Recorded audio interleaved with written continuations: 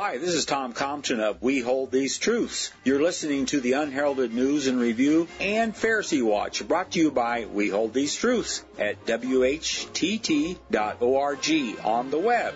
Each week we look into the events that are, for the most part, ignored or overlooked by the mainstream media. And we analyze these events. Ready, set, let the sparks fly.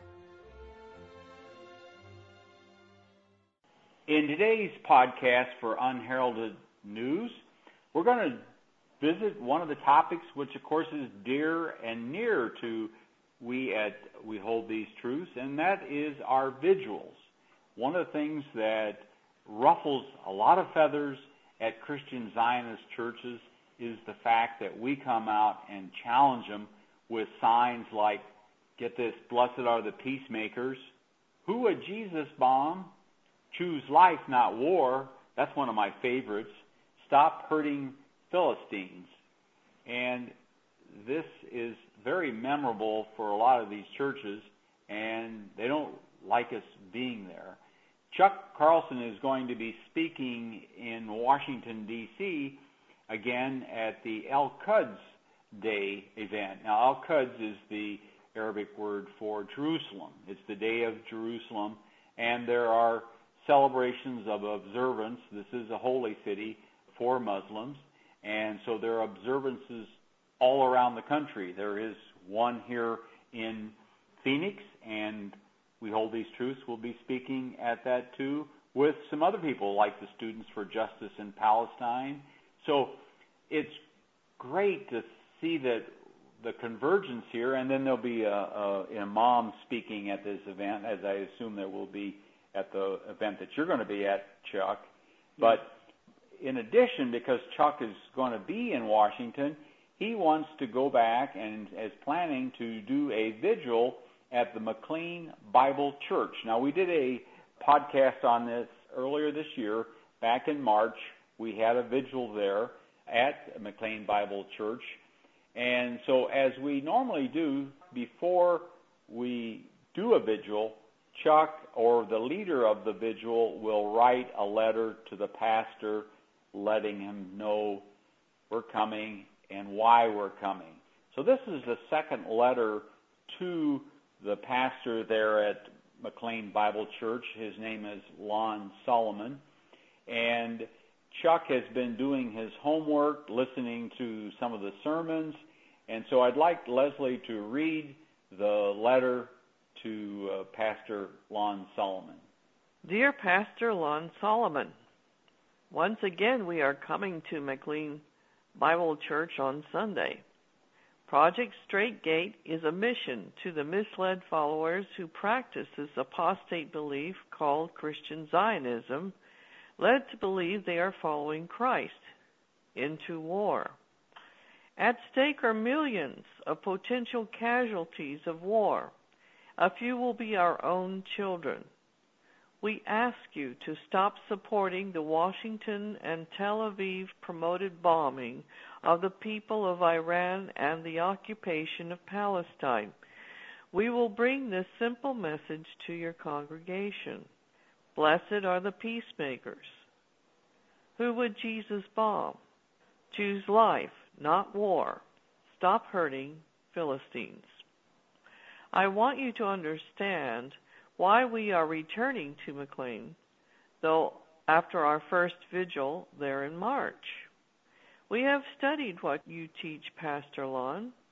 You are selling Christian Zionism that can only lead to perpetual war and sadness in the Middle East. A study of your sermons reveals you to be inconsistent, as sometimes you say all people are created equal by God. We assume you include those in Iran and Palestine. But the next time, you say Israelis. And in fact, all ethnic Jews are superior to the rest of us in God's eyes. We have read your testimony about the rabbi who told you, quote, hell is for Gentiles, unquote, and, quote, all Jews go to heaven, unquote. You claim you rejected the rabbi, believing salvation is needed to enter Jesus' kingdom. But next, you are back into the rabbi's track. Israel has all the rights. Palestinians have none. And Jewish children are more dear to God than Palestinian babies. Which way is it, Pastor Lon? Yours is a more polished Zionist line than the bull in the china closet John Hagee, but still Zionism, and Zionism kills. Your sermon, Origin of the Jewish People, on April 15th, 2012, teaches self-contradictory falsehood, distorting the words of Genesis 12:1-3. You say political state of Israel is the fulfillment of biblical prophecy of 3,000 years ago. But there was no Israel when God spoke to Abram. Israel was a child born 2 generations later. Political Israel picked its name out of the Bible, just as 1 million Jews and Gentiles call their children Abraham today. Are they all blessed by God on account of the name their parents pick? You say God made an unconditional promise 3,000 years ago to the present-day state of Israel. It picked its name 64 years ago to inherit a specific land territory forever. Therefore, you imply, the Palestinians cannot have a claim to the same land upon which they have lived for hundreds of years. You say it, but the Bible does not say it. It is only in man-made footnotes plugged into certain Bibles.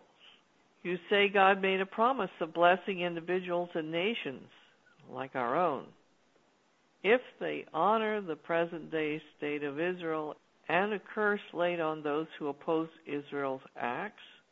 But the Bible does not say God is making promises to political subdivisions run by people who do not even believe in God, or to future governments that did not exist in Abram's time. God's promise is made to, quote, thee, unquote, meaning protecting Abram for doing God's will 3,000 years ago. You are the one who told us Jews today are secular. Listen to your own testimony. To the contrary, the words of Jesus tells us Christ is the fulfillment of biblical prophecy, not Israel. Jesus does not share the throne with Israel or the USA or any other man-made government. Land changes hands by acts of men, some of which are violent, and God never said he is in the real estate business. Jesus said he would judge each man for salvation, fulfilling the old covenant. Never did Jesus say he would judge countries, tribes, or states, or churches. Your own guest speaker at McLean, Mark Bailey of Dallas Seminary, recorded a talk on August 8 that refutes most arguments you make. He quoted Apostle Paul lecturing the Greeks and Jews in Athens in Acts 17, verses 24 through 26, about the equality of man in God's eyes. And was not Paul a former Judean, a former Pharisee like you? He said, there is neither Judean nor Greek, all are one in Christ and heirs to the promise of salvation through Jesus. But you, Pastor Lon, seem to want it Paul's way part of the time, but then when you speak of Israel, you resurrect a chosen race that God loves more than the rest of us. Which way is it, Pastor Lon Solomon, your way or Paul's and Jesus' way? If you were only injuring yourself, I would have no complaint.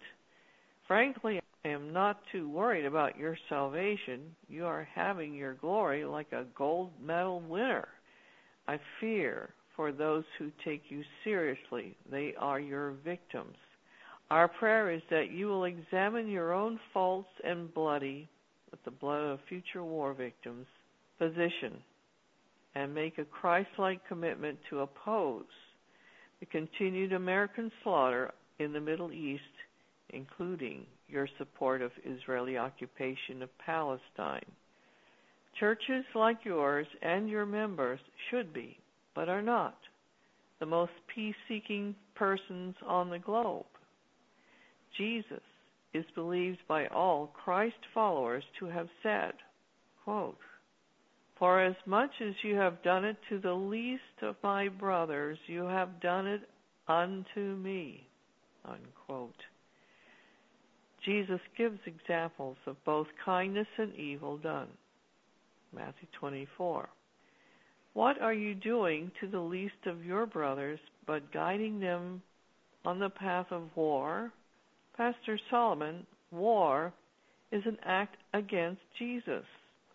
I hope you will come out and tell me you agree with me on the public right-of-ways in front of McLean Bible.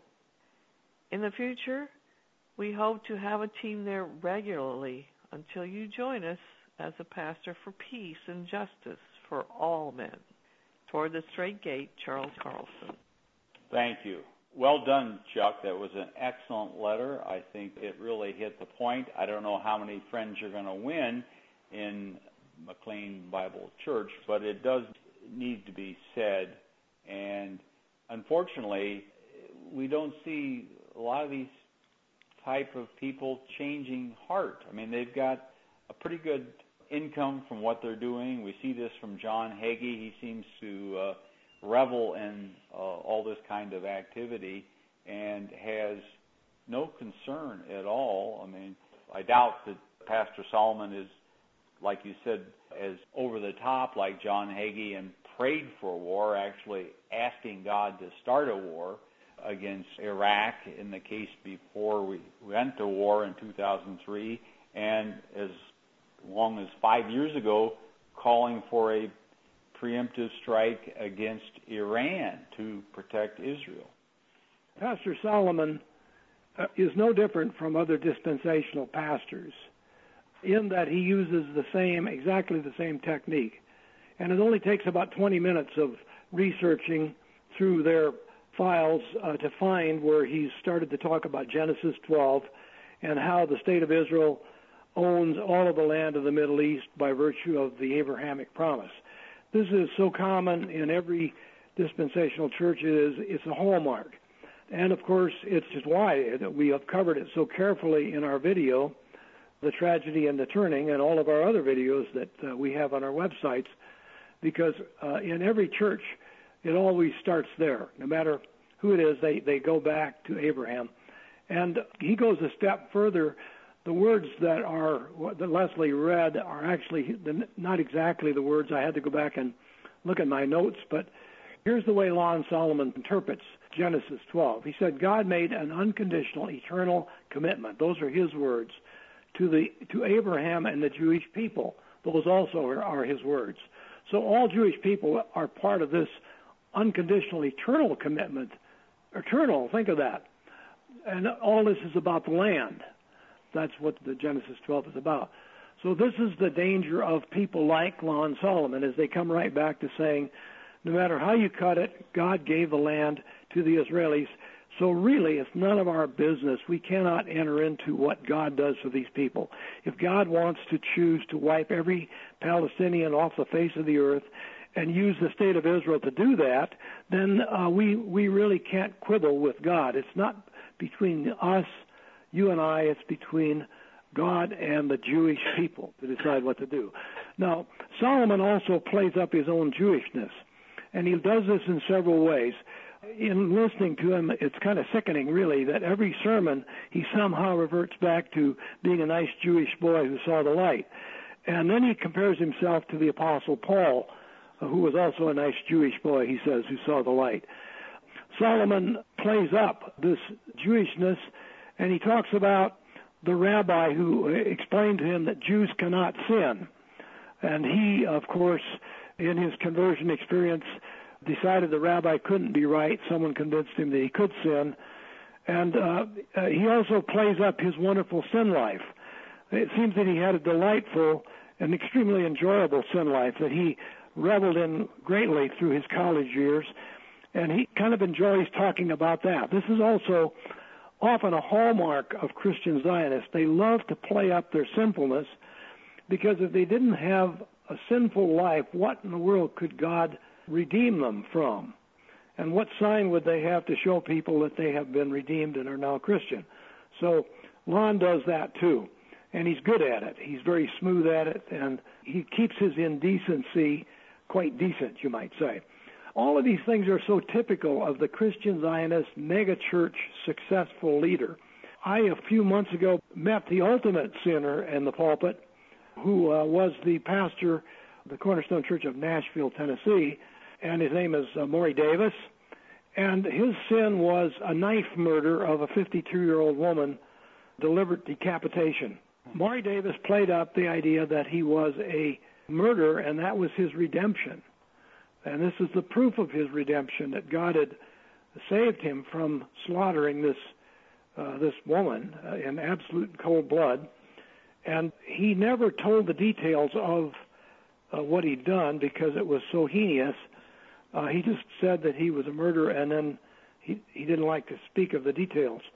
But the local newspaper found out about him one time and wrote a story and made him public. So then he had to bring out the Bowie knife and talk about the kind of murder that he'd actually committed. And he again used it to show that even an axe murderer could be forgiven by God. So this is all very typical of the people who run these mega churches. They're tremendously charismatic. They play up their salvation experiences. In the case of Lon Solomon, he does Maury Davis one better by bringing up that he actually is Jewish. He's not was Jewish, but he is actually Jewish. As a result of this, he gets away with outrageous biblical stretches. And he vacillates back and forth between saying that God controls absolutely everything and that everyone is created absolutely equal in God's eyes. And then he'll launch right into the next sermon and talk about how the Jewish people today are God's chosen people and that they are different and accepted from these rules. And he, of course, uses the success of Judaism as a proof that God is still on the side of the Jewish people today. He says that openly in his sermons. So this, to give you a little background about Lon Solomon and why we wrote this very strong letter to him. And we will be going there, and hopefully, God willing, as the Muslims say, we will have some help to go there and confront this church as we did, Tom, when you were with us. Thanks for that letter, Chuck. Once again, it's very powerful. We'll be amazed if you get any kind of response. Typically, the response is no response. They'll look the other way. One thing I should add, Tom, one thing we've learned is that it's necessary to give these letters that we write to the pastor some wings. In other words, if the pastor was the only one to get this letter, he would trash it, call us a bunch of nuts, say that he didn't know why we were present, and simply denounce us as vile anti-Semites or something like that, and go on with his business. But we do a research job, and we've sent this letter to some number. I've forgotten what the number is. I don't recall whether it was 25 or 45 members of his staff. They have a very large staff. This church actually has about 4 facilities running at one time around the D.C. area, and the total number of people that so-called worship at these churches numbers in the 20,000 or so. So we have popped our notice off to all of these people, including his secretary, and you'll see her name appearing on the front page, and also the staff of the church, so that then members of the church already know about this letter, and he can hardly just trash the letter. He has to actually deal with it, and at least he can't lie about what we said in the letter. I know lie is a strong word, but leaders of these churches have done this many times when we've gone there. They've simply trashed our letter and told everyone they don't know who we are. We're obviously crazy, just don't talk to them. And that's one of the very common treatments that has been used. So Solomon did talk to the congregation about us last time we were there, but he was fairly respectful, I think. All right, great. Well, thanks for that report. Thanks for listening. Be sure to tell a friend about our podcast. And please visit our website, whtt.org. You will find a wealth of information and resources like the latest Pharisee Watch and Unheralded News articles. Also, you can order our new video, Christian Zionism, The Tragedy and the Turning, Part 1. Even though this video is copyrighted, we don't mind if you copy it as long as you copy all of it.